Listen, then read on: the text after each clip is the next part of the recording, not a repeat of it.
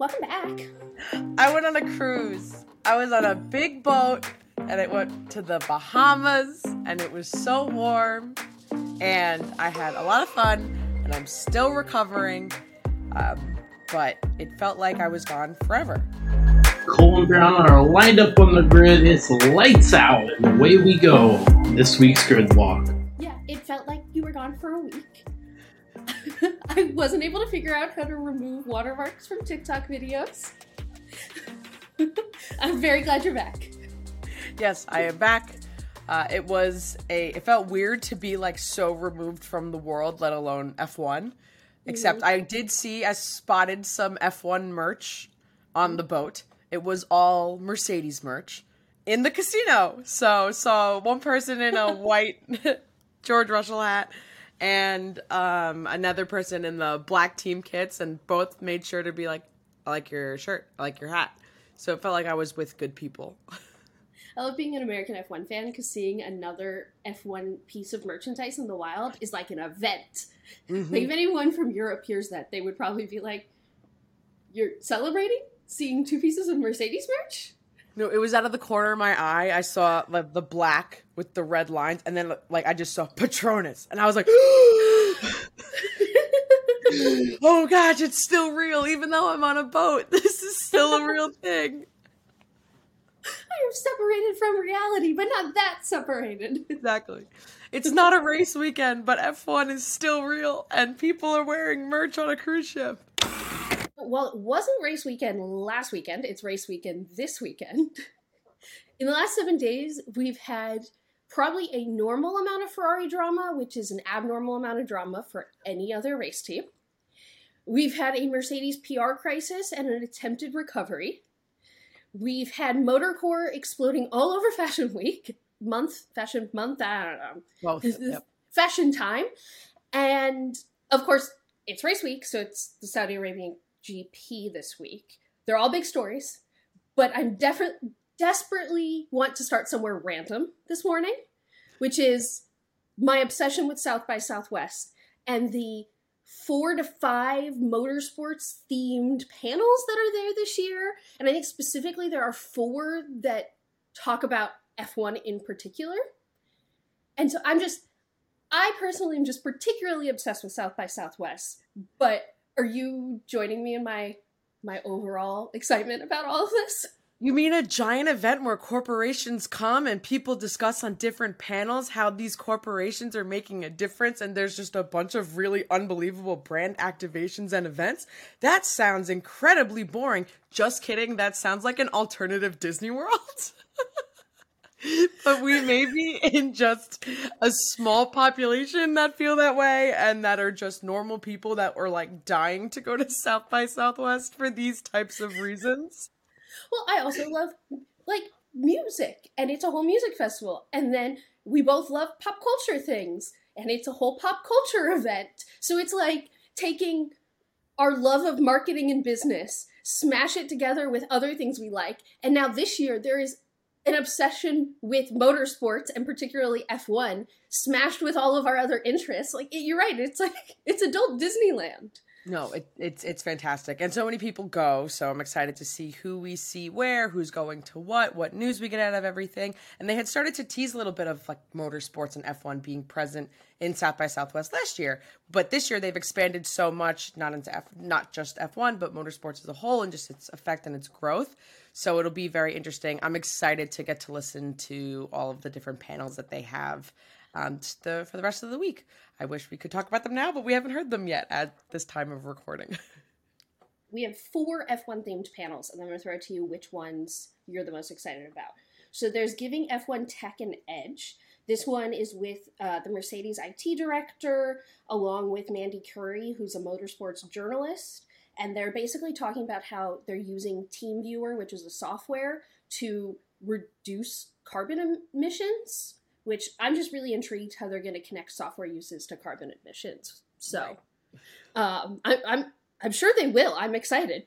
Then there's the real world impact on transportation and culture.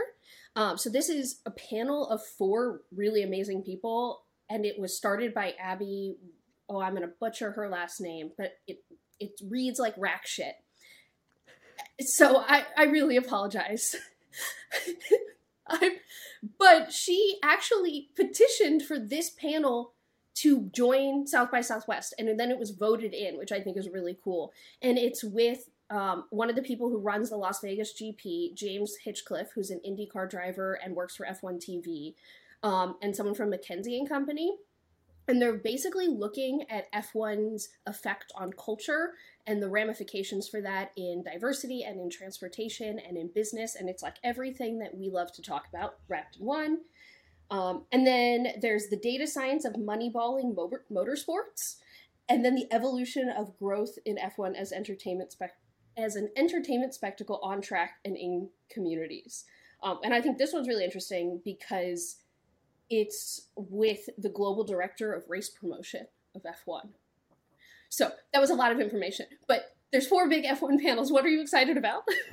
It was a hard pick. I mean, the one that immediately caught my attention when looking at all of them was the evolution of growth of F1 in entertainment, just as a spectacle, because that's like right up my pop culture alley. And it is very interesting to see, especially in the last season and this upcoming season, how it has become so much more of a spectacle than just a race. And it's branching out into so many different areas and becoming such a larger entertainment piece than just the motorsport piece of it, funny enough. But you got a lot of tech stuff coming out of this, so I can't even imagine which one could be your favorite.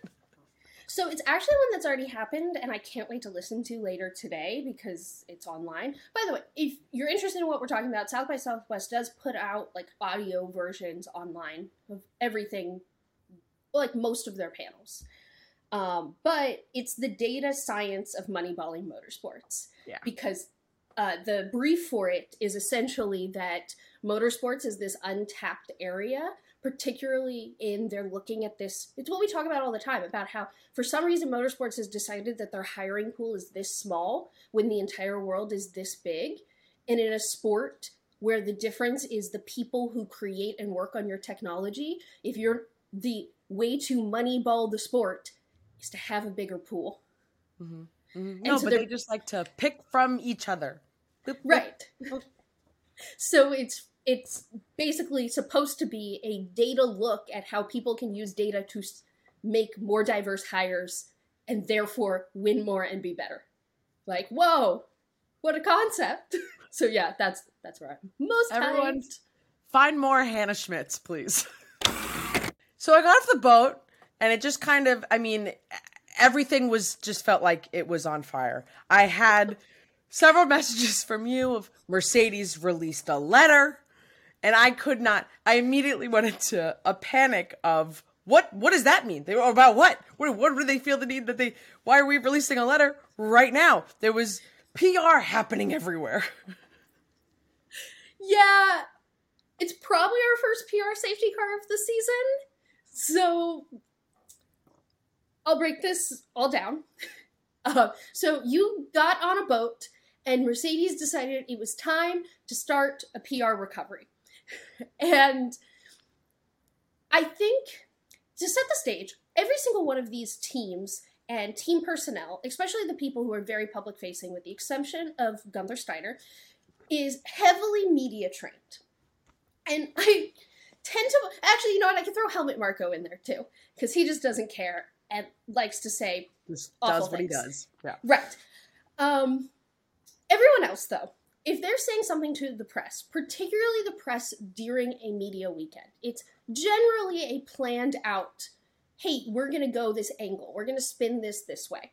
And Mercedes definitely decided during the race weekend that the best thing to do for them is to severely underplay what is going on and talk about how everything is awful to varying extents. Now, I would argue that I think the fan and public overreacted a little bit, even to their quotes.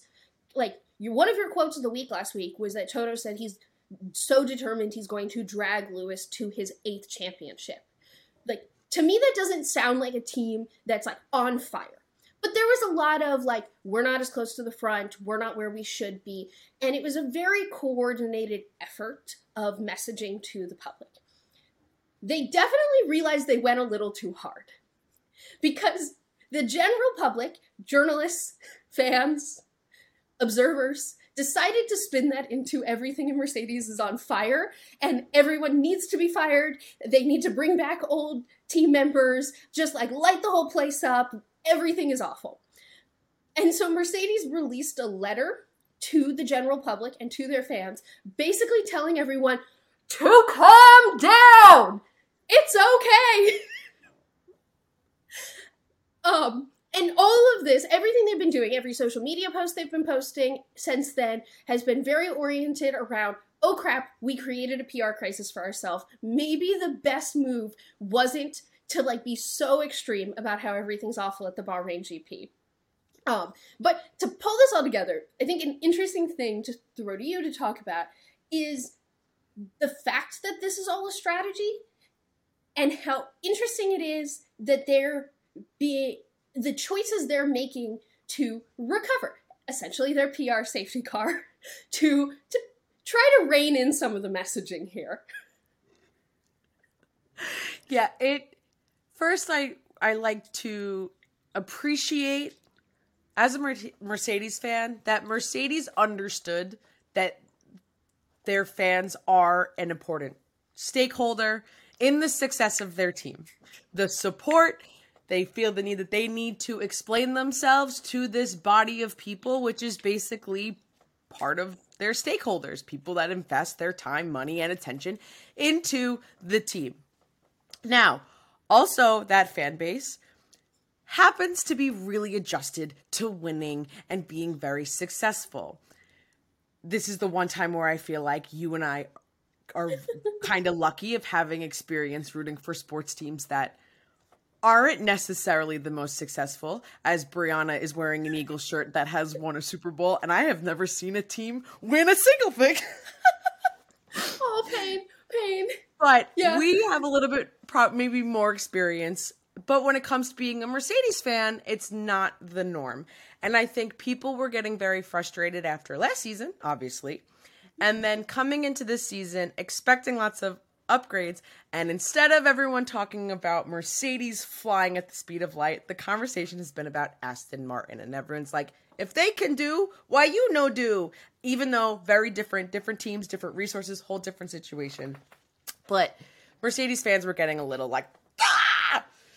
Right. So Mercedes definitely did at least the smart PR move of bringing fans into the conversation and showing them that they are part of the bigger picture of all of that.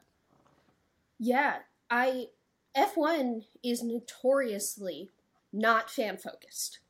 So it is, whether or not you personally liked the letter or enjoy or are liking the choices Mercedes making to like pull back some of the panic, I completely agree with you that it's so crazy important that they've identified that it's important to do this publicly for their fans.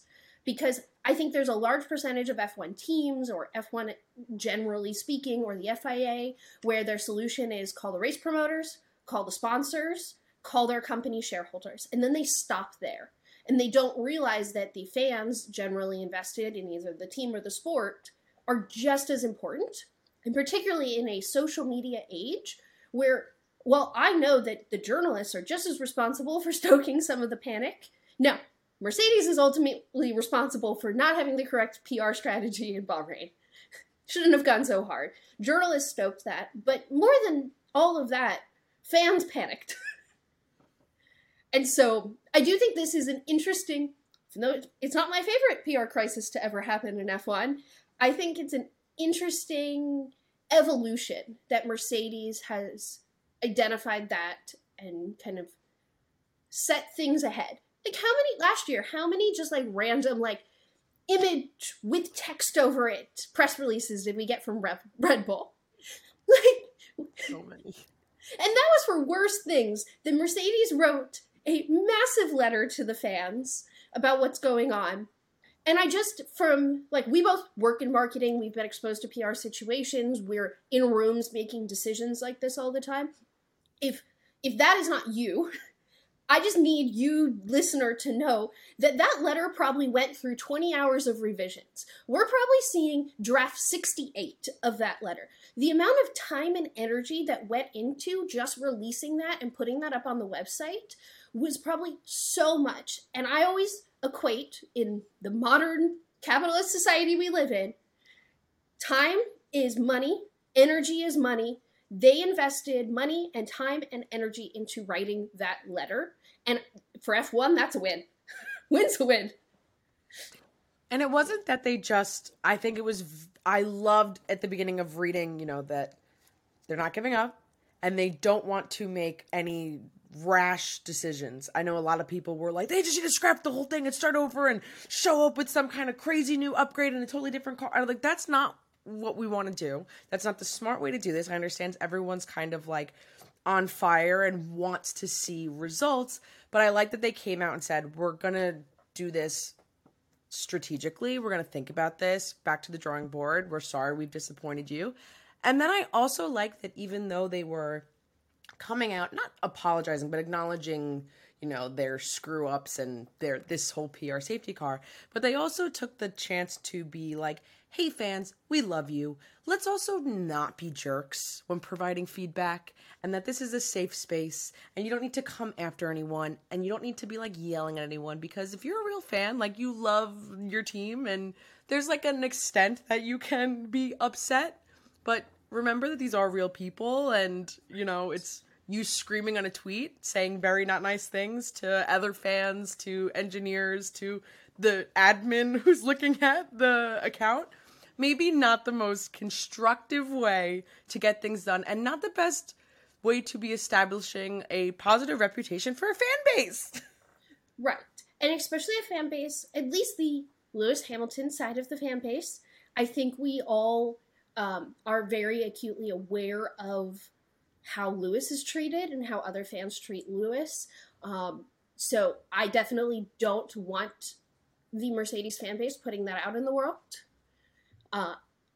Particularly at people, like the people who are on Twitter and the Mercedes organization are not the people who are making ultimate decisions. Whether that's the admin, as you're saying, or it's just the engineer who works back on the factory and has like one like small part of this giant project that they're all working on.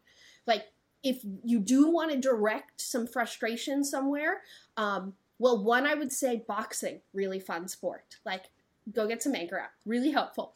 But also, like, direct it more collectively.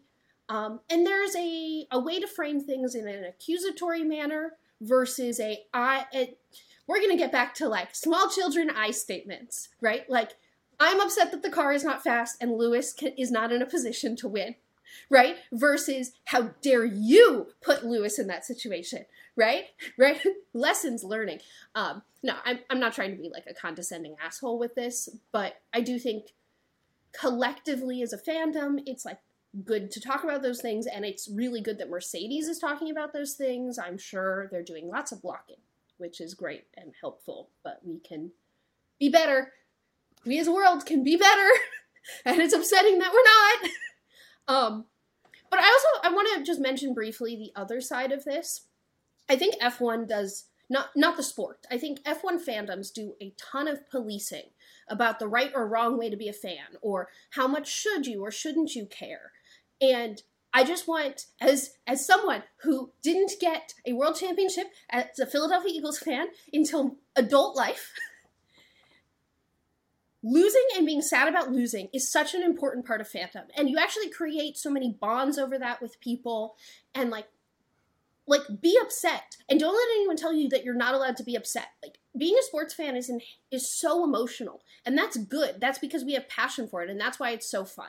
So, like, be emotional, but just make sure you're not directing it in a way that's harmful for someone. But, like, oh my gosh, start a Mercedes group chat. Come, like, chat with us in our DMs. Like, I would sit there and, like, rant with you for hours about how sad I am that, like, Lewis can't fight for a championship this season. Like, I know that they would, like, Nicole would do the same. Like, come, like, at least we're here for, like, a venting space, and, like, this is gonna be a very long bonding experience. And we unfortunately have experience with that. But yeah, there's nothing that makes you appreciate when your team is having any sort of bit of success than when you had to sit there and see the suffer through not success. It still hurts. It hurts every time. Every time, and it always hurts more than the good feels. Like it'll there's an unbelievable, not good balance there. But within this whole lengthy letter, it didn't necessarily seem like it was overall panic. Like Mercedes was not like, it's done. They weren't saying George's quotes of like, Red Bull's won, we're done, we can go take a nap now, which is not exactly what he said. I am paraphrasing, of course. I think it was a PR safety car. It was a damage control. It was we need to regroup, go back to the drawing board of how we need to be communicating the current status of our car, and as it continues to perform, in whatever way it does, they needed to regroup on how to do that. But it did not seem like they were waving the white flag and that every single piece of hope has been lost, whether that's for this season or in general. Either way, not all hope has been lost. Yeah. So I can throw in some general hope, copium to this whole thing, but let's talk about some facts and some things that we know are fundamentally true. The Aston stuff hurts, but if we think about it, even though the Aston Martin team is getting so much investment from Lawrence Stroll right now, they are still not the full operation that Mercedes is. So I think that Mercedes has now identified that they're on the wrong track. They've identified that the goals they set for themselves were not high enough. Those are positives. And taking the entire might that is the Mercedes team, that I believe is still there, it hasn't disappeared in 2 years. They are still, there's a reason. Remember, we're still talking about the third or fourth best team in F1. Most teams would be dying to be in this position, all relative. But if they put their entire might, engineering might, behind the right direction, instead of the direction they've been going for the last year and a half, 2 years in this direction, you're telling me you don't think they could make a similar, if not greater, jump than Aston did? And they weren't coming from 7th to 3rd, like Aston did. They're going to go from 3rd to competing with Red Bull. So I do believe that this season will be different. And so last season was pure panic and damage control. It was an entire season of a PR safety car. Wow, we got this so wrong, but we don't know how. We're now at a point where Mercedes knows how they got it wrong multiple times. And theoretically, what we should see for the rest of the year is every upgrade they bring, even if it doesn't necessarily bring them closer to Red Bull, it's all going to be communicated to us under whatever direction they're going and how this is informing that. I will also point out that most tracks are not Bahrain.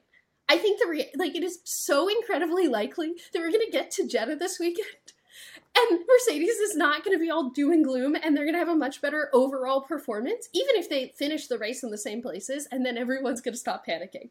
But we are getting upgrades this weekend already. They were pre-planned upgrades, but still upgrades. So, there's good. There's a good direction. Everything's good.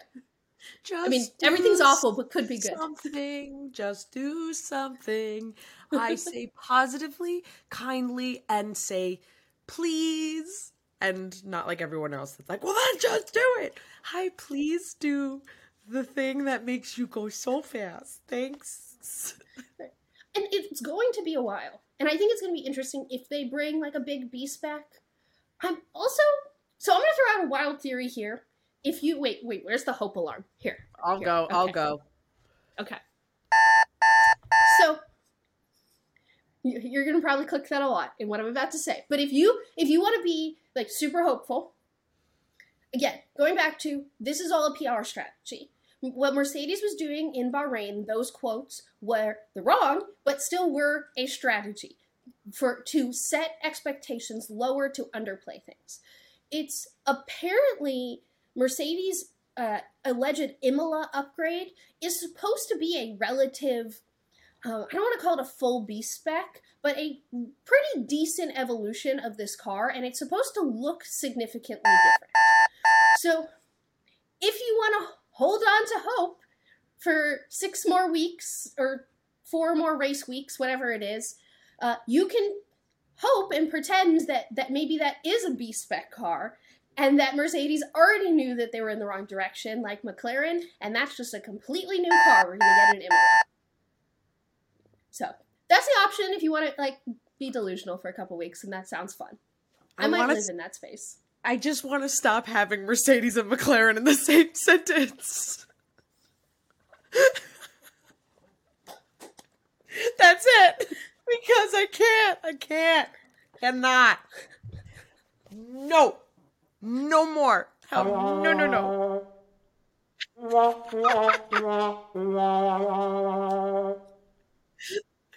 Because it is such a similar, like, not sandbagging PR type thing that I see that we're doing, and we'd seen it coming with McLaren, and then when we're like, is Mercedes doing the same thing? And I'm like, please, I don't want you to do that.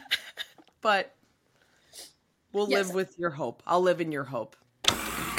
So, speaking of McLaren, we got a much clearer picture this last week on exactly what they got wrong, and why, well, not necessarily why they're slow, but why we're waiting for this, like, entirely B-spec car. And apparently it's because, so the regulations changed to combat porpoising, that the floors had to be raised to 15 millimeters, and apparently McLaren just got it so wrong.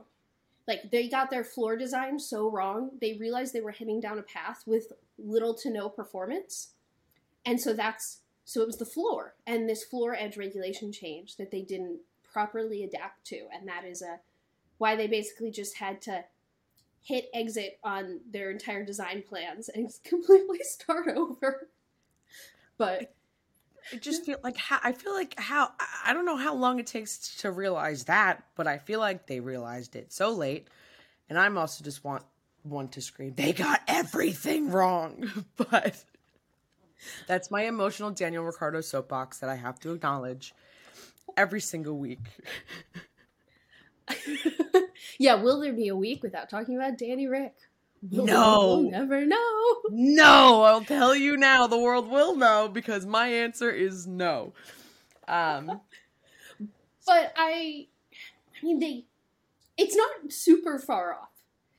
I will always find it very interesting, speaking of PR, a team that's very good at it in McLaren, that they keep chucking their poor performance up to very specific things. It's, oh, we don't have our new wind tunnel yet. Oh, we just got the floor edge raise wrong. Oh, it's like always these like very specific things. But to your point, like there is definitely a more collective issue. Like they had reliability problems, and so they couldn't do a full testing program. They couldn't bring the car they wanted to the track. They seem to have some general aerodynamic issues in their aerodynamic department, which is why I do think it's interesting that they're rumored to bring on some Ferrari designers. And then, so it definitely seems bigger and more collective.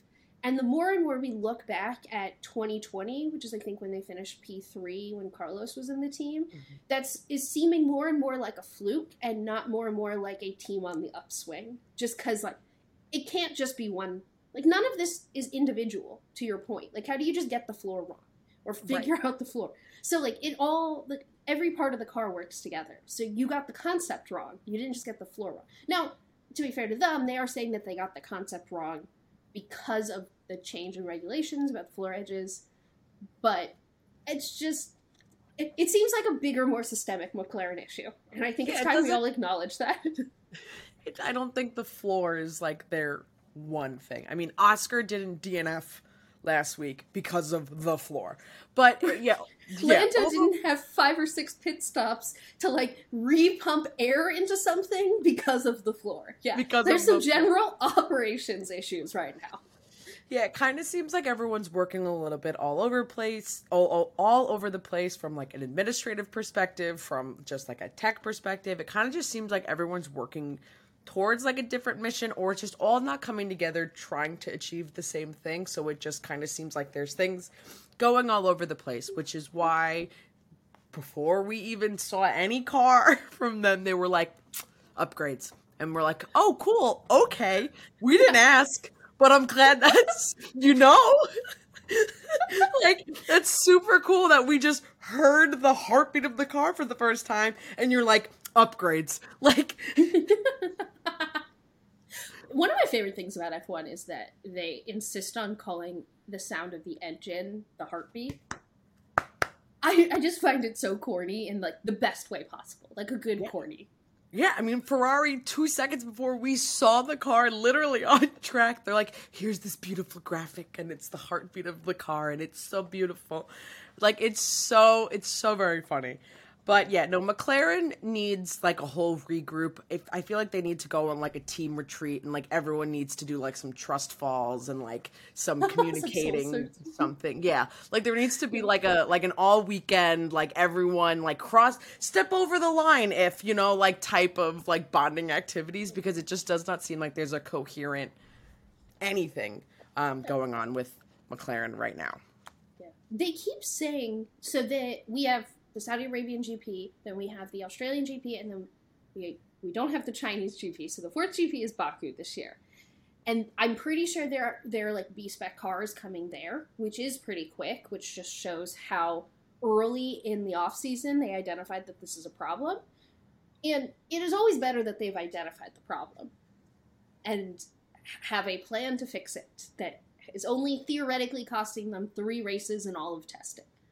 But I'm curious what the goal is and what their global plan is to fix it right now. Because I think they've communicated publicly their more immediate plans of, we have this B-spec car coming and we have the wind tunnel coming online. But what is the like big picture plan? Like because F1's a team sport. It's all about people. So I'm going to be really intrigued if and who they bring onto the team, specifically in the aerodynamic department, over the next couple of years, because I don't think until we start getting some like big, more collective hires that we're going to see a big change in performance. Well, we could see some change or new people shuffling around because, surprise, Ferrari kind of maybe going through some things. Ferrari's being Ferrari right now. My favorite thing about Ferrari is that even when they're not in a state of panic, they're in a state of panic. They live in a state of panic. Like, this is just like the normal day-to-day, and we need to parse out whether they're actually in a state of panic or, so the rumors we've gotten since the Bahrain GP are like 15 people are fired, or they're just leaving because like they don't like the new team principal, or the President Elkin is too involved, or Fred Vasseur is going on a firing spree, or like then we have the crazy rumors that Charles is going to leave Ferrari, and then that boy walks out of his house in like head to toe Ferrari merch and drives his like very expensive Ferrari car. Like, he's not leaving Ferrari, right? Like, what? It's just I love the how emotional Ferrari is, and that. What this all boiled down to yesterday is that Fred Vasseur coming out, I don't know why that was hard for me to say today, coming out and saying that Ferrari has a leak and they need to plug the leak. So Nicole, how would you go about plugging a leak in the Ferrari? And what probability do you think the leak is directed and on the race team itself? Because I'm not sure Fred's not the leak. Right. Every time, and I had said this to you yesterday, that I just feel like every time I'm seeing headlines of the Italian media talking about Ferrari, it's like when the British media is like talking about the royal family in every kind of capacity, and they'll come up with every single possible story. So if we want to play into the Ferrari drama, I love the idea that there's some people who have a loyalty to Mattia and they're, being the leak outside, because that drama is just so F1. Do I really think that's happening? No, because I think that's a really easy way for someone to like lose a job, or like, unless they're feeding it somewhere else that they're gonna get a job. but it just felt very silly. It felt like, again, Ferrari trying to find a scapegoat without labeling a scapegoat, because we know Ferrari loves that, and it's too early in the season for them to pick one. So it's easy for them to point at a leak because it's a scapegoat without it having to actually be someone. Right. I think that there's two things. And the way I mentally divide it is I divide the reporting by who's doing the reporting. There is definitely, the Daily Mail equivalent in the Italian press, and I just chuck out all of that reporting from my brain. Well, I read it, I consume it, I laugh, I chuck it out. Because to your point about the royal family, it is mostly inflammatory, made up, not productive. But there is a decent amount, Autosport has an Italian branch that's pretty reputable. And there are other places like that have been reporting things for the last week that feel less like a reality TV show and more like F1's particular brand of a reality TV show. And with Ferrari in particular, because I think we all know how political it is, particularly with there's the new president of the Ferrari group, and then there's the new team principal, and then to your point, I'm sure there are a bunch of people who Binotto hired and were part of his inner circle, and etc., etc. So when I look at a quote, I just like to think about who benefits from this being out there. And the majority of the quotes this week, the people who benefit from them being out there don't seem to be Elkin, who's the president of Ferrari. It all seems to benefit the racing team. So I would just take that and acknowledge that. And then we don't actually have to think or take any action. But I do think that there's some element of what always seems to be true at Ferrari, which is that the racing team wants more autonomy. And I think they are using the press to try to galvanize for that. I also think that they're really smart, and they understand that publicly they have to say that the goal this year is World Championship, but they all know they're not winning a World Championship this year. So, something would have to happen that's so dramatic, and that... So, there also might be an element of, well, if we make it seem like there's so much chaos going on in Ferrari and everyone's leaving, then when we don't win, everyone's gonna be it wasn't their fault. They're lining up scapegoat. They're lining it up. They're getting prepared. It's their PR safety car. Mm-hmm. Except it's a preventative preparing for future statements that they have to make. Especially after Bahrain and whatever Charles has to deal with this weekend. Yeah. Something more concrete, though, that we do know is actually happening that is interesting. Ferrari doesn't have a technical director, and even when Mattia was there, I think we all assumed he was the acting technical director because he had final say, but he technically, even himself, was saying he wasn't a technical director. Fred doesn't come from the technical side, so he is definitely not the technical director, and Ferrari did just lose its head of vehicle concept, who you would assume was kind of acting technical director. So that is a concrete thing that did happen this week amid all the panic and is Charles actually gonna leave Ferrari and who's upset and who's all of that stuff. In the middle of it was, their head of vehicle concept left.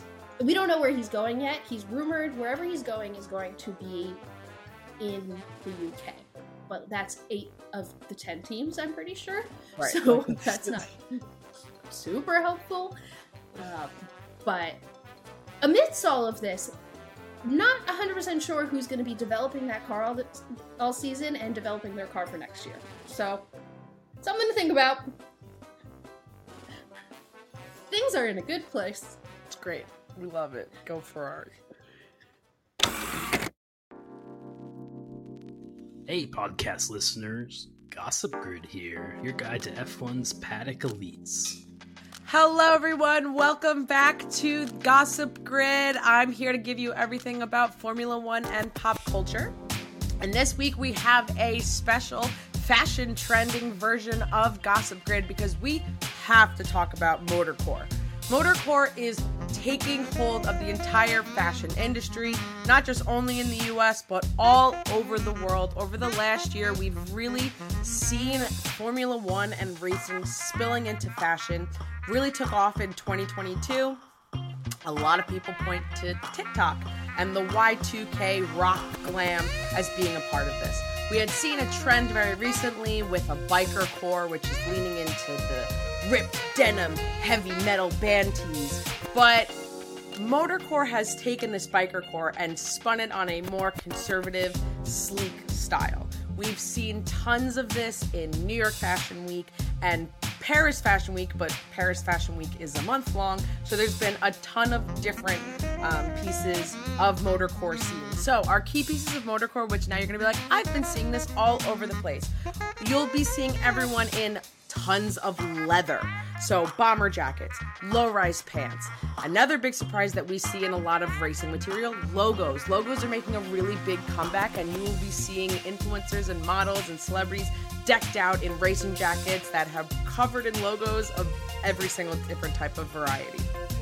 They have this piece of subversion fashion. What does that mean?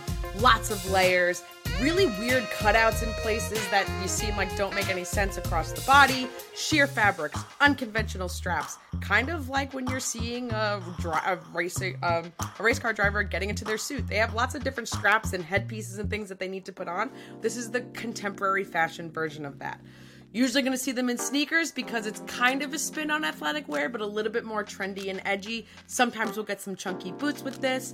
And then it's a minimal type of accessories. And when I say minimal, that means you're going to see people in gas station sunglasses. There's no better way to phrase them, that they're sunglasses that look like they're from a stack in a gas station. And usually some type of blinged out flame print. So again, we've seen it a ton at New York Fashion Week, lots of leather, lots of motor style boots, racing boots seen on the actual runway. In Paris, we saw gritty layers, lots of workwear inspired boots, biker jackets, leather coats, and we're seeing celebrities wear Motorcore all the time. So celebrities have been rocking brands like Diesel, Givenchy, and we saw Rosalia, her entire Moto Mami, literally Moto Mami album cover, her entire tour, decked out in leather, racing helmet. She's wearing a racing helmet on her album cover. And Dua Lipa was really leaning into all of the Motorcore, tons of leather racing suits on her entire nostalgia tour route.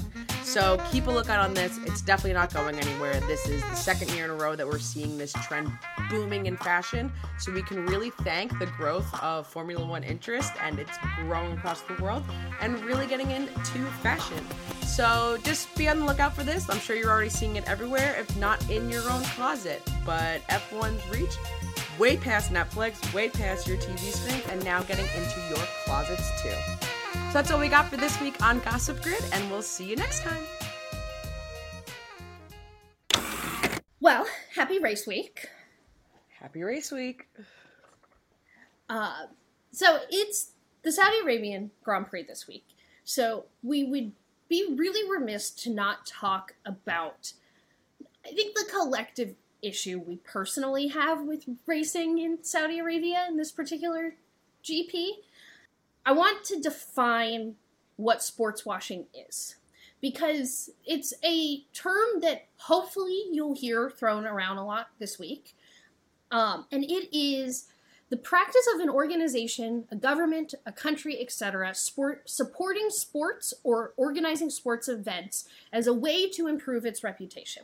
So that's the official Cambridge Dictionary definition to sports washing. But at its core, it's when a government or a political entity is trying to use sports to distract us all from generally egregious human rights issues. And Saudi Arabia is pretty notorious for this.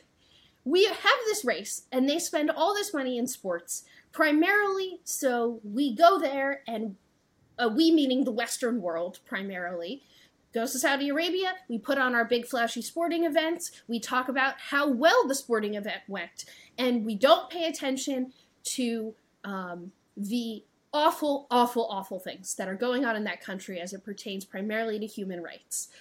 I think it's important to define first what sports washing was, what F1 has said about this race and what they claim about it, what's actually going on in Saudi Arabia in broad strokes, and then why this matters and what we can do. So F1 took a giant check to do this race. Like, let's not beat around the bush. That is this race is happening because Saudi is paying basically a sports washing premium for this race. What they have publicly said is that they think it's important for them to race in places like Saudi Arabia to bring attention to the bad things that are happening there. So, in light of what F1 is asking for, since that is what they're saying the reason of them going there is, definitely look into the mass murders and crimes they are committing against their own people who want a democratic government. They are making special exceptions for F1 that men and women are allowed to sit together in the grandstands. Their human rights record, specifically against the LGBTQIA community, is absolutely awful.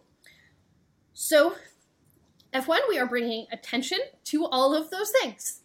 And personally, it is uncomfortable that we are racing there. And it's more uncomfortable for me that it's likely that the only display of recognition to everything I just mentioned, and that's just the surface. I was like, what can I talk about in 60 seconds that's going on there? The only thing we're probably going to see is Lewis's pride helmet. Yeah, I struggle a lot with really not understanding, but agreeing with all of the statements that F1 comes out and says as to why they're racing in Saudi Arabia. This is the third Saudi Arabian GP that, like, from this deal. I believe it's like a 10-year deal. It's at least till 2030, and it's like at least $65 million a year. Now, that's a lot of money. That's a lot of profit for F1. And we know money talks. And F1 is not a cheap sport. Now, they can continue to say, we are racing here to spotlight these issues, to spotlight the good changes, spotlight the bad. They are doing nothing. And it's not like this is the first time they're racing in Saudi Arabia. Repeatedly, there have been issues. There have been safety issues where drivers felt like they should not be racing there. And it's all just kind of been like, no, everything's fine, everything's fine. It all just points to they're here for the money, and it's not to bring attention to the human rights violations. So it just gives me a huge ick to have Formula One be saying, oh, but we're bringing attention to XYZ thing when they're literally not. Right. At all. And except as your for point, the existence. right. Yeah. Except for the fact that they're like, we want to bring attention to the good things and just the issues that are going on. But then don't explicitly say what maybe some of the good things are. And, when the list of bad things involves mass executions, like limiting human rights, kind of need to see more than just like, we're going to spotlight the good things. They're not doing enough. They're not doing enough, and everything points to this is for millions and millions of dollars. Like you said, it's an ethics tax. Right. And we are not here right now to sit here and make you feel bad about being an F1 fan. Being a sports fan is always unethical, and we're always faced with these kinds of decisions. We're NFL fans. I feel like I'm faced with this decision in our own country 9 million times a year. Like, this is what happens. But I think it is crucial to, one, talk about it, and to have discussions with the people in your life. So if you have a collection of people you watch the race with, make sure you talk about this week and go to reputable sources and read up about what's going on in Saudi Arabia and make sure you're at least informed about the choice that you are making, inform the people around you, and accept globally that this sucks. It sucks that we have to always be making these decisions. And a sport like F1, particularly, that is a global sport, will always be political, which is always so funny when they're like, gotta keep the politics out of F1. I'm like, you're going to Saudi Arabia, and we'll get into the news of Haas this morning. But, like, no, the issue is, like, Lewis Hamilton standing up for human rights. Like, got it. Really understand. So, sports are always going to be political. Just make sure you are an informed watcher. while you're watching the Grand Prix this weekend. But enjoy it still, because that's the reality. Like, life is complicated. Everything's gray. Be an informed viewer, but also just, still enjoy the race this weekend. Like, none of this conversation should make you feel guilty about being excited for this race or wanting to watch this race.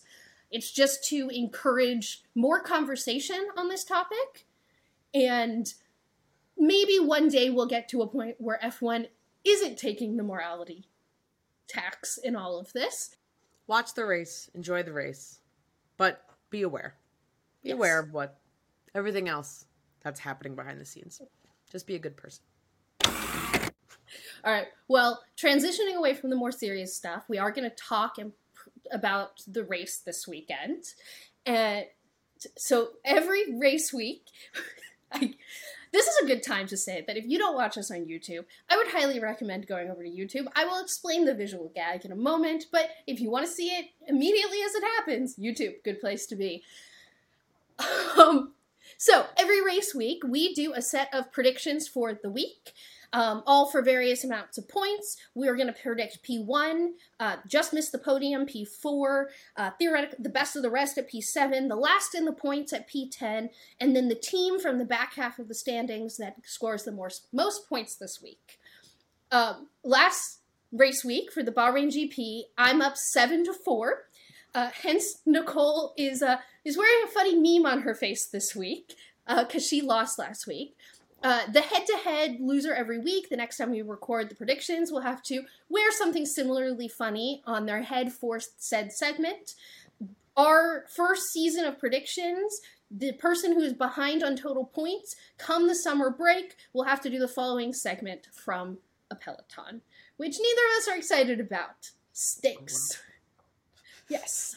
So to recap quickly how we did at the Bahrain GP, we do put out on our social channels post-race the results of our predictions as well, so if you're interested in holding us accountable through the weekend and then seeing how we do. We both were correct that Max got P1, and we were also both correct that Aston Martin would score the most points from the bottom 5 of the 2022 standings. Neither of us got P4 or P7 correct. We both thought Alonso was going to be P7, really undersold that one. But the difference, the reason I'm up 7-4, is that I got 3 points for picking Alex Albon for P10. So while everyone else was just like, Alonso, podium, and they didn't go back and clarify that Yuki did not pass Alex for P10, I was freaking out because I wanted those 3 points. So before we get to our predictions this week, Nicole, what parts, we know that Saudi's a completely different track than Bahrain. What has informed your predictions for this week? So, everyone, again, I have a great meme on my forehead. If you are not watching us, you should, and you're missing out. But I'm really in my element right here. And yeah, while everyone was freaking out about Alonso, I felt so bad to be rooting against Alex getting points. Because I love the boy. But, I'm competitive. Okay, so completely different circuit than Bahrain. I'm hyped about that. Intense street circuit. So things I was considering. Longest circuit on the grid besides Spa. It's going to be hella fast. Lots of quote unquote turns. Technically, they say there's 27, but it's a lot of squiggles. A lot of wiggles. Wiggle. But another big thing that I was really paying attention to this year is the changes they've made on the track. We have wider turns, so we got to be paying attention to that. Obviously, for safety reasons, that's very, very incredible, and I'm really just kind of hoping we don't have anything like Mick had to go through last year. So, particularly things that I'm paying attention to is just that it's a street circuit, and just the differences between Bahrain and Saudi is what I was looking at. Now, what were the things that you considered when making your picks? I was mostly looking at the fact that this is our second fastest track on the calendar. I think Monza is the only faster track. I believe it's 78%, but I know over 70% of the Jeddah circuit is full throttle, which is insane for the fact that, to your point, it's a street circuit. So, to the surprise of no one, I was really just looking at the top speeds of all the cars, and the cars actually that are struggling the most with downforce are probably going to overall do better. So we've written our predictions down already, so this isn't gonna inform anything. But we know that both the Haas and the Williams struggle with downforce, but have great top speed. So theoretically, they should perform better overall, and that's saying something considering Williams did pretty well in Bahrain. I also think that the track surface in Bahrain is incredibly abrasive, and Jeddah is super smooth in comparison. So what we saw in Bahrain with Ferrari's extreme tire wear, I think it's going to be less extreme. So I think we're going to have a more competitive race day Ferrari than we at least did last race week. So those are sort of like my overall, my competitive edge here, by the way, is that theoretically, I look at more of the tech stuff and I can hold some back, and I cannot share things with Nicole leading into the week, which admittedly I don't do because I like talking about it. I'm sure a little bit. She's like, oh, I know. Last night in conversation, she said, wait, I can't be telling this. We haven't done our picks yet. And I said, don't worry. I feel like I'm just kind of leaning some of those places anyway. And I'm also acknowledging that there is maybe like one or two. I'll say one of my picks is like, I'm just hoping and manifesting for some kind of crazy to happen. But so anyway, go ahead. I was just going to say, I think it's super interesting that we have Red Bull, but then we have like 3 competitive teams in the front. So it used to be like, top 5, top 6, pretty settled. We have like a top 8 that could be like shuffled around pretty significantly. So gonna be there's more variety in pick options this week. Okay, except I think we start where it's the most boring. Yes, got it. Who did you pick as your winner of the Saudi Arabian Grand Prix? Shocker, Max Verstappen. Yeah, I did too. Yeah, cool, great. Lame. Not lame. You know what? Lame. Look, this is why we pick, P4, P7, P10, and the team the way we pick. Because if we had to do podiums, I think our podiums would be dramatically similar. And it would just be boring. So we gotta... But, I can't not pick who we think is going to win. One of these weeks, Nicole, we're going to come here and both not say Max. Okay. But, so who do you have just missing the podium at P4? I have the smooth operator, Carlos Sainz, just missing podium. Me too. Oh, no. This is going to come down to pick. This is going to be who's P10 again. This is all just going to... Oh, boy. Okay. And then our best of the rest, our P7. Who do you have for P7? Lance Stroll. Stop it! I also have Lance. Oh no! But here's the thing. This is bad for me of all of this because then it just means I can't get ahead, and I'm gonna still get this. I think the like meme or funny visual gag needs to be like race week head to head. So even if one of us pulls ahead dramatically, it's just how we did in that race week. Right. Yeah. Still. Okay. Dang. I really hope we have different. No, I think we will P10. have different. I think we'll have different ones for P10. Okay. Who's in your P10? Who's your last in the points? I have SD Bestie in P10. Okay. I have Pierre Gasly. Oh, huh? Interesting. Okay. So we both think that the Alpine will be in 10, but we just pick different. Will the Alpine do something? Okay, and then hopefully this next one will be different. I don't think it is. Yeah. We had a shakeup. So we do this based on the current constructors' standings. So the teams we have to pick from this week for best of the bottom constructors are different. Yes. So I picked Williams. Oh, wait, before you. Oh. So we can pick between Alpine, Williams, Haas, AlphaTauri, and McLaren. They're currently the bottom 5 in the constructors. So, sorry. Who'd you pick? I picked Williams. I also Who did you pick, Brianna? I also picked Williams. This is great. Okay, so hello everyone. Welcome to the Saudi Arabian GP picks, where it basically is Battle of the French Peens. we made picks that made sense. Like, I think, but like, I feel really good about my logic. I was sitting there like, okay, well, one of the Ferraris is going to be P4, but the fact that we both picked Carlos, and then I was like, and was your thought process that I thought Stroll was going to beat George Russell again, and that's why? Gosh, we spent too much time together. Because I was like, George is I was like, nah, this is just with the way that this is going and this track. Yeah, okay. Well, but this was an incredibly funny set of picks, and it just becomes down to the battle of SD versus Pierre, and I can't believe you're the one that has Pierre, and I have SD Bestie. This is crazy. Good luck. I guess that worked out well for me. I guess so. Battle of the Alpines, we love it. Yep. Follow us at Gridwalk Show, and we'll keep you up to date. We do live tweet Quali and the race, and you will hear us complain and celebrate based on our picks. Welcome back to Yellow Sector Notes. Not the fastest walk around F1, but we will complete a full lap around the paddock, hitting every F1 garage. A little out of order today. Red Bull is releasing a nearly 100,000 British pound racing simulator that looks like a Red Bull show car cockpit. I want to be very clear, this is a show car. It's not even the correct front wing, even though they are saying it's the RB18. But yes, you can sit in the cockpit with the front wing and everything while you're doing your racing simulations. Carlos Sainz released a new episode of Don't Blink on his YouTube channel. Williams announced its first race weekend activation and pop-up store of the season. It's going to be in Melbourne.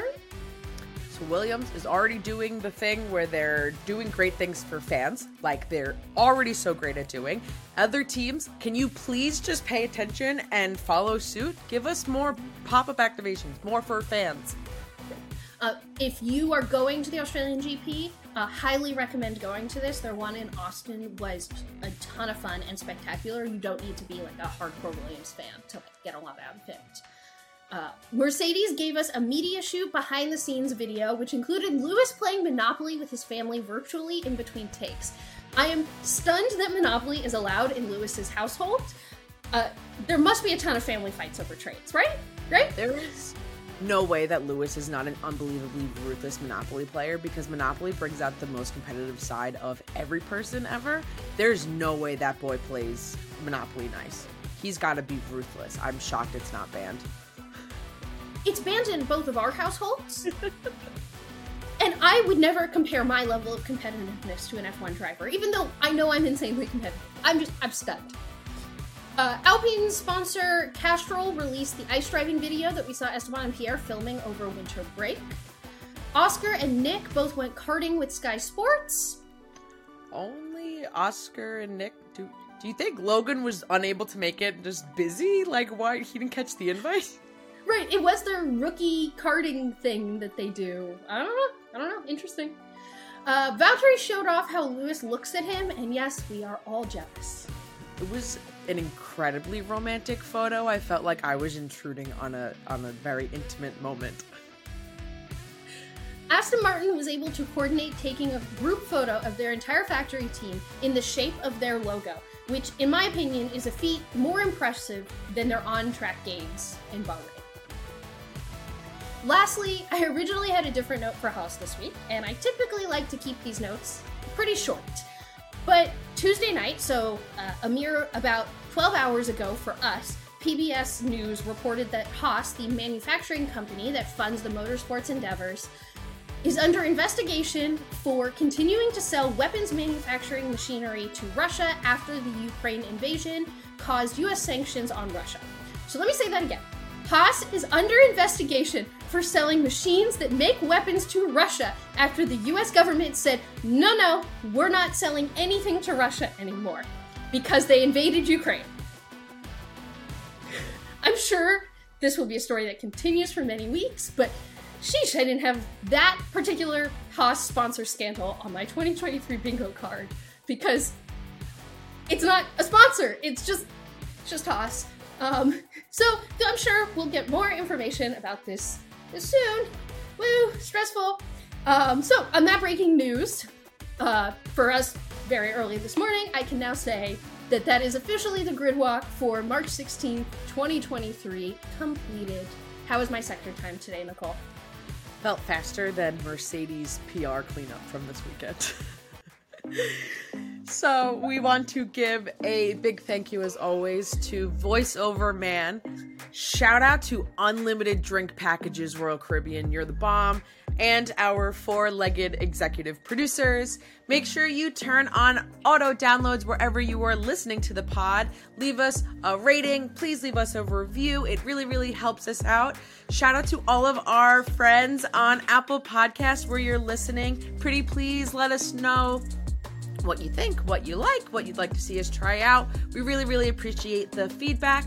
Make sure you follow us on any of the social media platforms that you like to use. We are at Gridwalk Show, absolutely everywhere, and we are always giving you some daily grid walks. But we will be back every Thursday, and we seriously hope that you join us. Today felt like we just completely missed the grid walk because we were just too busy